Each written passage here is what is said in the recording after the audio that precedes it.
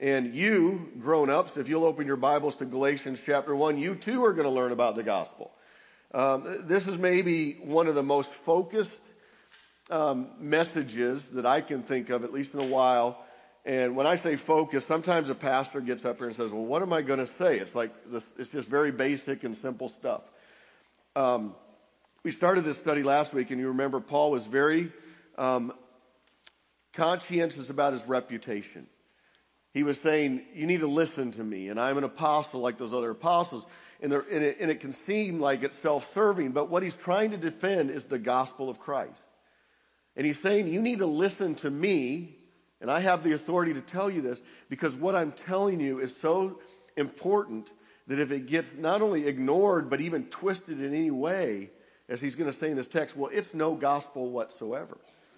And so it's a very focused thing. We're going to talk about it in the verses of 1 through 6 of chapter 1. But it's really kind of repetitive. It's kind of simple. But what Paul is trying to defend and present is, what does it mean to be saved? What is the gospel of Jesus Christ? And he doesn't want people, and I can't even say it this way, to settle for anything less, because settling for anything less is getting nothing. Okay? It's not like buying a cheaper version of something. It's not like a reproduction of something. If you mess with the gospel, you no longer have the gospel. Okay? There aren't various ways to get saved. There aren't various things that Jesus did. And sometimes when you get a cheap imitation of something, it's because they haven't done everything, they don't add everything, or it's a different material or something like that. With the gospel, if you're going to get a cheap imitation, which isn't even the real thing, you don't take stuff away, you add to it. Okay? You add works to it. You say, yes, Jesus is important. Yes, what he did was necessary for salvation. But on top of that, or in addition to that, you need to do a few things. Otherwise, you're not saved. And as soon as you add one little drop of that poison, it's no longer the gospel. That's what's going on here. Let's read verses 6 through 10 of chapter 1. And then get through our outline there. It says, I am astonished that you are so quickly deserting the one who called you to live in the grace of Christ, and are turning to a different gospel, which is really no gospel at all. Evidently, some people are throwing you into confusion and trying to pervert the gospel of Christ. But even if we or an angel from heaven should preach a gospel other than the one we preach to you, let them be under God's curse. As we have already said, so now I say it again, if anyone is preaching to you a gospel other than what is you accepted, let them be under God's curse. Am I now trying to win the approval of human beings or God? Or am I trying to please people? If I were still trying to please people, I would not be a servant of Christ. Let's pray. God, may the gospel, and because the gospel is clear, may Christ be clear for who he is and what he did. May we have no confusion. God, the gospel will change our lives. It will produce fruit in our lives, as this very letter talks about. But at the heart of what it means to be a child of God is to be accepted based solely on what Christ did for us. God, may we shed any imitation of that and just stand in that. We pray this in Jesus' name. Amen. Well, point one I have there is people deserting Christ. That's what Paul is astonished about. I did a little research. I'm dumb when it comes to history. I know names, but I can't remember who did what. So let me see if you can figure out what these people have in common. The first one is Judas Iscariot. Okay, if you grew up in, this is the easy one for the church crowd. He betrayed Jesus Christ. He deserted him, right? See, I'm so dumb I have to have my notes here. Where are they? There they are. Benedict Arnold. Okay. Now, I had to do a little research. I'm sure I taught this in school, but he was a guy that was with the American side of the war and fighting Britain and all that. He was actually the commander at West Point, if you can know where that is. And he decided he didn't like the way things were going, and so he traded with the British. It was eventually in the military in the British too, but he turned over West Point and he tried to and ran Richmond, Virginia down. And anyway, he's known as Benedict Arnold. We still know that name. Thomas Benjamin, why am I losing all my names today? Benjamin, who's the famous guy? Yeah, thank you. He's probably on a bill somewhere. Benjamin Franklin, he said of Benedict Arnold, he goes, he's worse than Judas Iscariot. Now, I don't agree with this theologically, but he said Judas just brought down one man. Benjamin Arnold brought down 3 million people. Okay.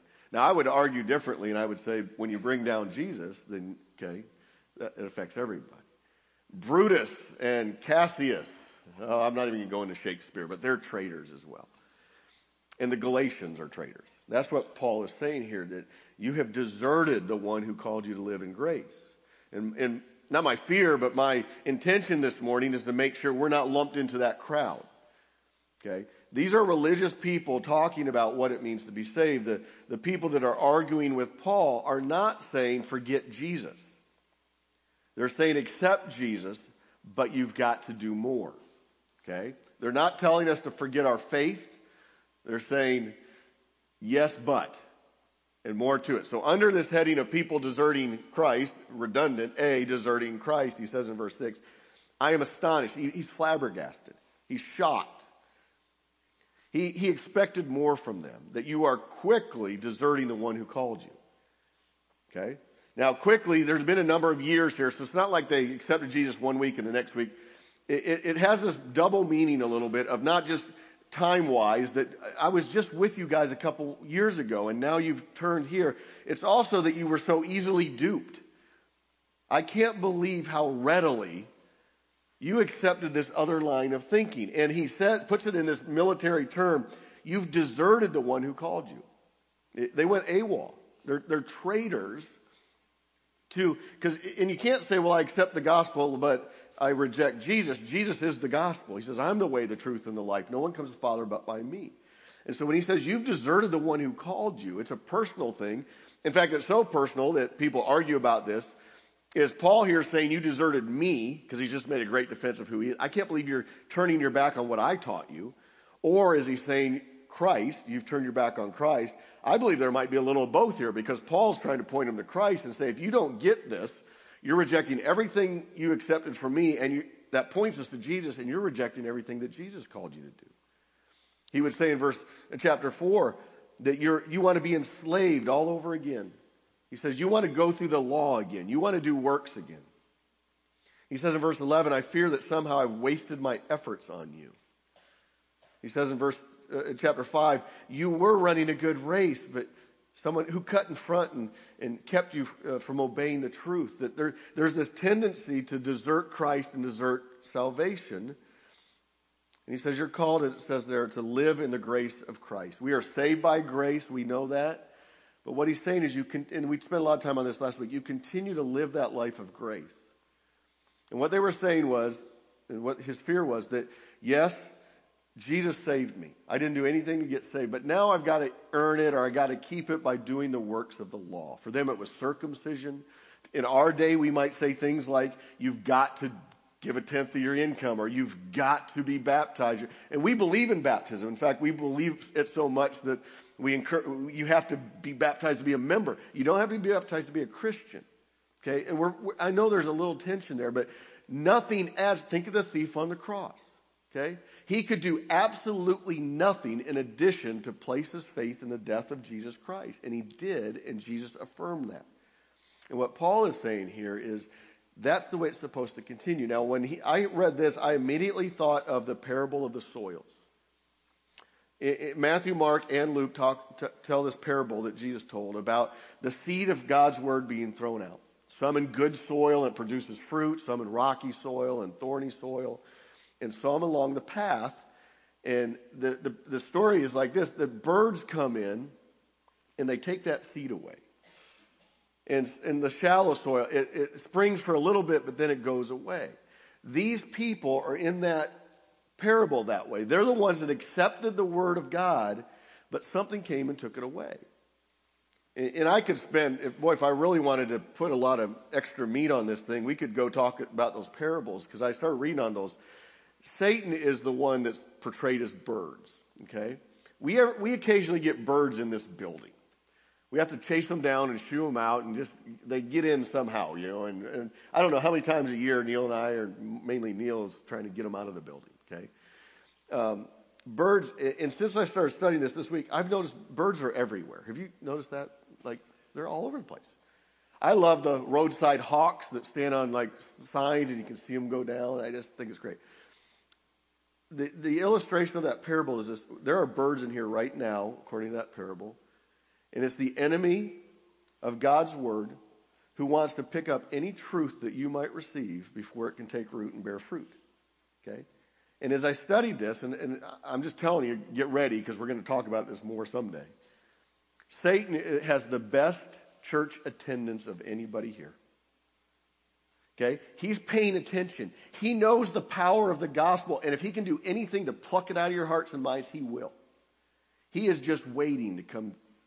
And we get distracted, or we get bent out of shape, or all this kind of stuff. Anything that will keep the word of God from bearing fruit. And so what's happened in their life, I don't know. Paul came, he shared the gospel, they accepted it. And then the busyness of life or other false teaching and all this came in and started taking that away. And now he said, you've deserted the very one who called you to that. So that's kind of what's going on here. Point B, again, very focused this morning. It's a different gospel. He says in verse 6 and in verse 7, you are turning to a different gospel, verse 7, which is really no gospel at all. It's not a cheap imitation. There are only two religions in the world, period. It's either you are saved by grace or you're saved by your works, period. Okay? That's it. Those are your choices. Now, there's nuances in between all of those.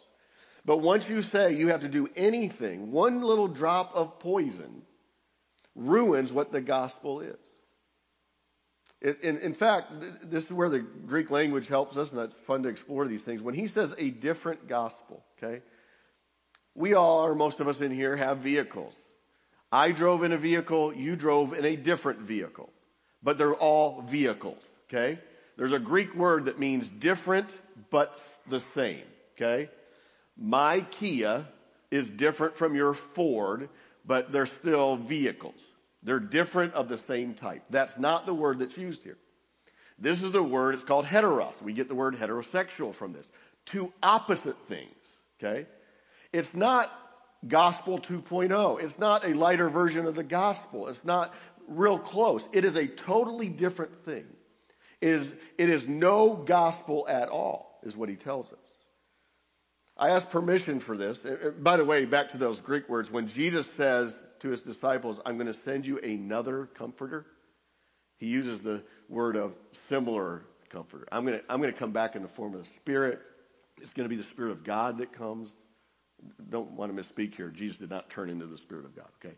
He says another of the same type, another divine being is going to be with you. It's similar. Here he's saying it's not close at all. And I asked permission for this. One of your new deacons is named Bobby Reed.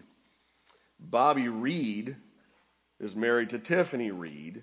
Tiffany Reed ran the Boston Marathon last Monday for the 5th time, okay? So you can go congratulate her or counsel her or whatever you think needs to be done, but that's remarkable. Bobby and Tiffany share a Facebook page, okay? So if you go to, now they're going to, this is not to drive up likes or clicks or whatever that is. But if you go to, I think it's Bobby and Tiffany Reed or Tiffany and Bobby Reed, I don't even know. So Tiffany did a great job of actually documenting this running of the Boston Marathon. She took pictures along the way, and it was almost like we could go there with her. Well, if you're just unsuspecting, you'll think that Bobby ran the Boston Marathon because on his Facebook page are all these pictures of the Boston Marathon. Well, I saw Bobby, when was it, last Wednesday.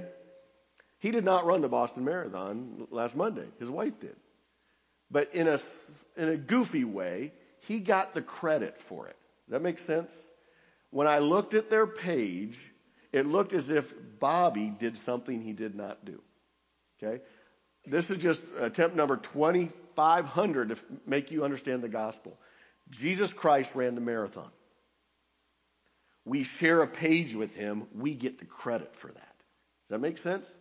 He lived a perfect life. We cannot. We have not. Even keeping the law, we cannot. Paul would say if you stumble at one point, you've broken it all. Well, guess what? Because we shared The righteousness of Christ.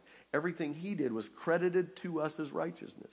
And that is accepted, and Paul will make a point later in the book, only by faith, not by works. You just trust that God looks at you like he looks at his son. And when he died in your place. So all the sin you've committed was placed on him. It works both ways. Bobby got credit for what Tiffany did, and guess what? If Bobby does something stupid, Tiffany's brought in on the page. All the stupid, sinful things we've done were placed on Christ, and he died for those. So standing before God simply by faith, not by works, because of what Christ has done, and only because of what Christ has done, we get that credit, and we get that salvation. Okay. Now, it would be, I think, and no impugning of Bobby here, of Bobby to say, well, I'm going to go run the marathon today, okay, so that I can get in on that. You're already in on it. And what these Judaizers were saying was, yes, Jesus paid your sins, and yes, it's great to have faith in him, but you better start running. That's not the gospel, okay? The gospel is not that. So, point C is disturbed people. Verse 7 goes on to say, evidently some people, he's talking about these legalists, these false teachers, are throwing you into confusion. So picture this, they've accepted a different gospel and it has results on them. He wants them to live in the grace of Christ, and he's saying you're all confused now. In fact, the Greek there is not just confused, but you're disturbed. It has the idea of being shaken up and agitated. Their lives are turned upside down spiritually because they've accepted a different gospel. That word for confusion ends up a few other places. In Matthew 2:3, it says, when King Herod heard this, that a child was born, he was disturbed. Okay, it's this idea of being disturbed. When the disciples saw Jesus walking on the lake there, the Sea of Galilee, it says they were terrified. That's the same word. In Luke 1, there's a guy named Zechariah. Remember him? He is father of John the Baptist. And when he saw an angel, it startled him, and he was gripped with fear. Same word. And when Jesus would say to his disciples, do not let your hearts be troubled, that's the same word.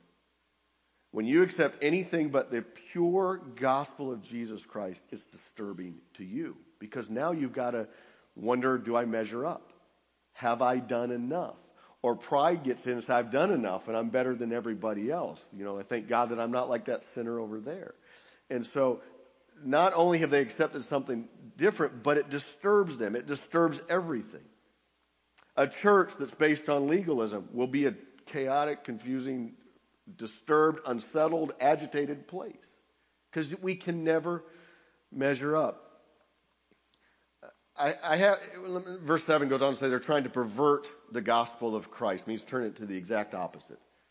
It's used elsewhere, darkness turns to light, or your mourning turns to joy.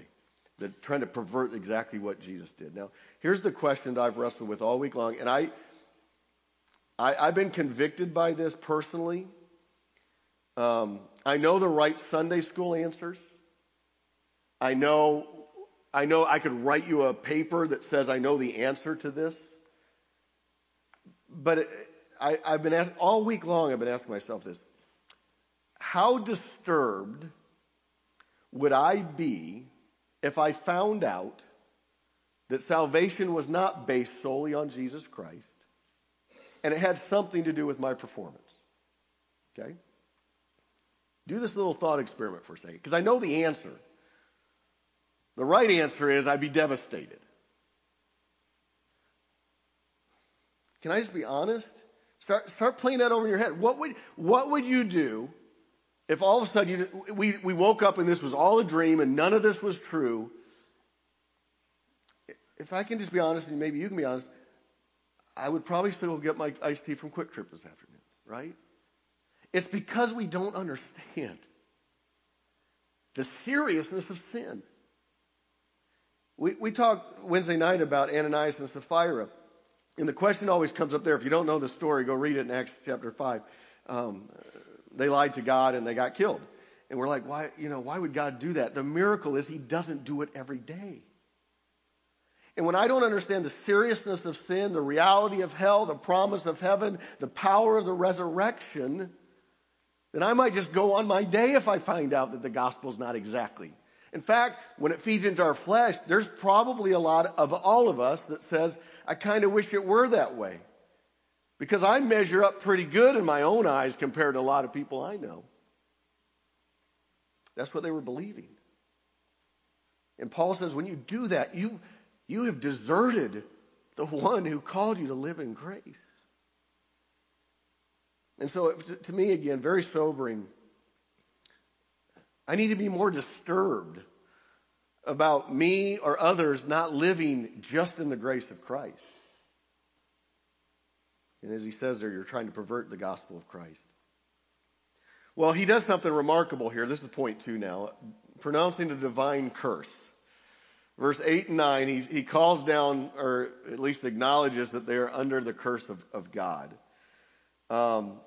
And again, very focused or redundant, if you will. Point A is declaring a different gospel. So that's what they're doing. He says in verse 8, even if we, so Paul's saying, if I come at you a different way, if I change my tune later on, okay, be like the Bereans, study the word, make sure it's in there, or an angel from heaven, okay, the highest authority he can think of. I don't care if an angel shows up. And think of that. Some people have experiences with God, and they say, well, I just think, or God told me, or frankly, there's some that say an angel revealed this and we put it in a book even, okay? Even Paul's saying if anybody says anything except it is just by faith and just by Christ and no works, he says they should be under the curse of God. He says if you should preach any gospel other than one we preached to you, verse 9, we already said to you. I don't think he means verse 8. I think he means when I was there earlier. Verse 9 goes on, if anybody preaches a gospel, then what you accepted. Point B is they are doomed for destruction by God. Verse 8 and 9 both end with, let them be under God's curse. Wouldn't you love to have the power to just curse people? I mean, this means more than I don't like you, right? I mean, different words are used, accursed, anathema, that they're damned. And what I don't think Paul is cussing at them here. Okay? I think he's describing the truth of the matter, which is, if you reject Christ, and worse, if you lead others to reject Christ, saved just by grace, then you're under the curse of God. He will say elsewhere in this letter, unless you keep everything in the law, you have to pay the price of the law. The only way out from being under God's curse is to accept the one you've deserted, to accept the grace of Christ. And so I dug into this a little bit too. And when he says you're under God's curse, there's this concept in the Bible. It goes all the way back to Leviticus. And you can picture it elsewhere. Achan's sin, the destruction of the temple, where the Amalekites, King Saul was rejected for this. That there's a thing in the Bible, it starts in Leviticus and Deuteronomy, where you could dedicate something to God, or you could devote something to God. And if you devoted it to God, it was God's to do what God was going to do with it. It was irreversible. In Bible language, some of the translations say it's under a ban, meaning the Amalekites are a good example. They are so wicked that they are to be totally destroyed, and it's inevitable. And you can't turn it back, you can't take it back, you can't redeem it, any of that stuff. What Paul is saying here, I think, is anybody who rejects Christ is under a ban. They're under the curse of God. Literally, sacrifice would be hung on the temple walls and the temple columns saying, don't touch that because God's going to destroy that. It's inevitable. There's only one way to get to God. It's through Jesus Christ and Christ alone. You choose any other way. And God has already declared, and it's irreversible, and it's irredeemable, except that you come to faith in Christ. If you go that way, you're going to be destroyed. You're under the curse of God. Okay, that's what Paul's saying here. Well, what is his driving concern? This is point 3. And Paul was a religious guy.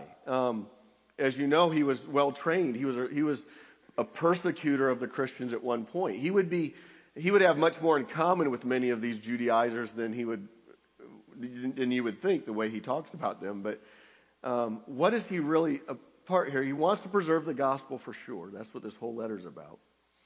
But then he says in verse 10, am I now trying to win the approval of human beings or God? Am I trying to please people? And so for point A, I have his choice is, am I going to please the crowd? Or point B is, am I going to please Christ?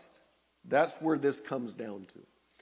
And he will say things in this letter like, if I've become your enemy by telling you the truth. He understands that what he's saying is not popular. And you might think, well, why wouldn't somebody accept the gospel? Because it cuts right to pride.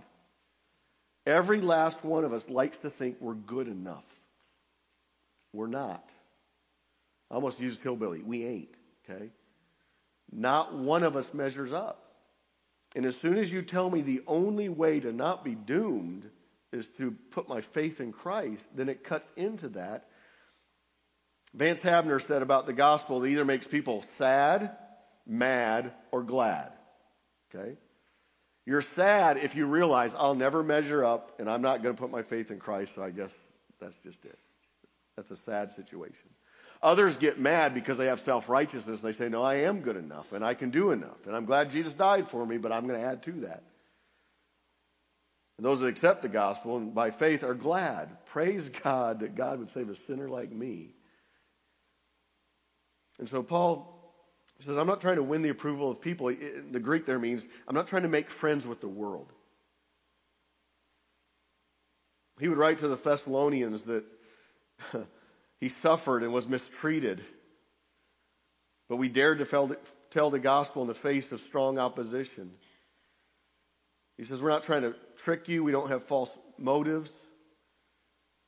We are not trying to please people but God, he says.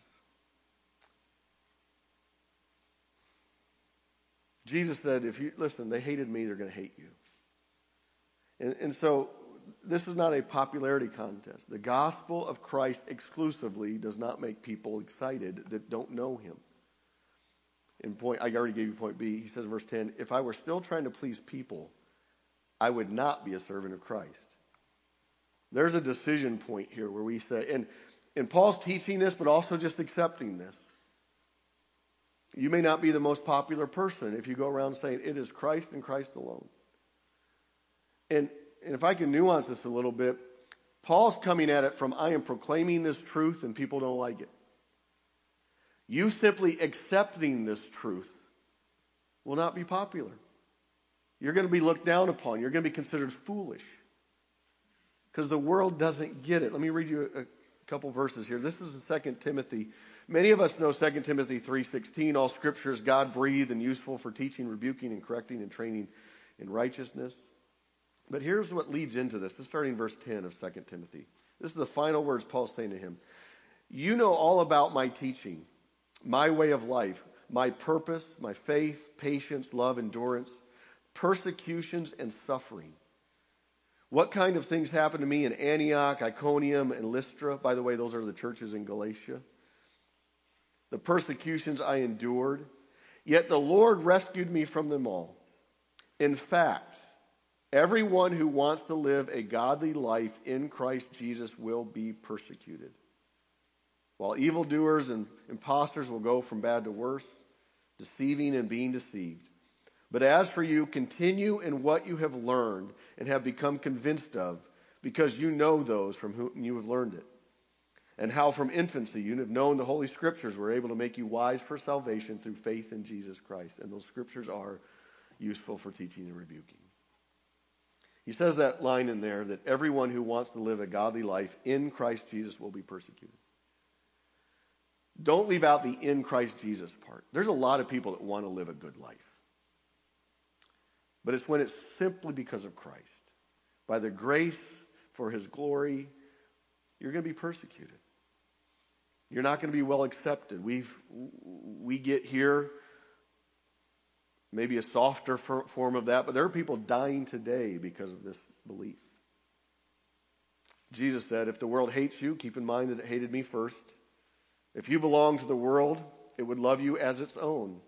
But as it is, you do not belong to the world, for I have chosen you out of the world. This is why the world hates you. Here's how I would ask you to think about this as we wrap up. In the first one, I don't want to talk any of you out of the joy of your salvation. But please, nobody assume that you're saved and you've not trusted completely in Jesus Christ. Don't presume that just because you go to church, or just because you got baptized, or just because we just flashed your picture on the screen because you're a member of a church.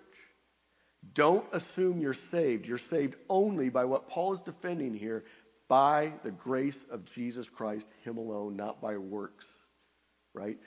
Don't assume you're saved. If you have never told Christ, all of you, completely to you, everything I've done wrong, I need you to forgive based on your death on the cross, and everything that you've done right, I need to accept as righteousness of you, and nothing to the cross I bring, right? I just cling to him.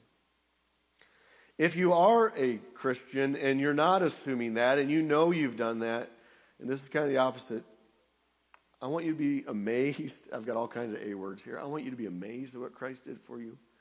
I want you to be assured of what Christ did for you. Listen, because it's all the grace of Christ, you can't blow it. Does that make sense? There is no sin that Christ has not paid for. Maybe that's keeping you from coming to Christ, or maybe we talk about that's keeping you from living in Christ. But God's love covered all of that. And we should be so grateful and thankful because of that's what worship is. It's God's people thanking him for what he did in Christ. So I'll leave that with you. Don't assume you're saved.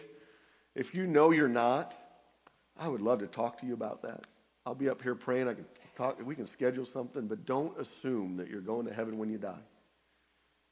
It comes from faith in Jesus Christ. And for the rest of us, praise God that he revealed that truth to us and we can live in it. Okay, let's pray. God, help us not to fall for a different gospel, which is really no gospel at all. It leaves us under your curse. But we praise you because Jesus Christ took that curse for us. He died for our sins. He rose again. He gives us his righteousness. All the thing that Paul is defending here. So as we close, God, my first prayer is for those that maybe assume that they're right with you. And yet they can't point to a time when they have confessed their sin to you and asked you to take all of it and forgive them. God, when they've trusted in you even for the righteous things they have done. Help them not to be, as Paul would say, bewitched. Help them not to abandon the one who saved them. Because there's no other alternative, God. And God, for those of us that know you, thank you. Thank you, thank you. Thank you for not only bringing us to salvation, but helping us live in just the freedom that comes from knowing that we are your children and we can live freely before you and have eternity with you because of what Christ has done. May he get all the glory, God. May we boast in nothing but what Christ has done. Pray this all in Jesus' name. Amen.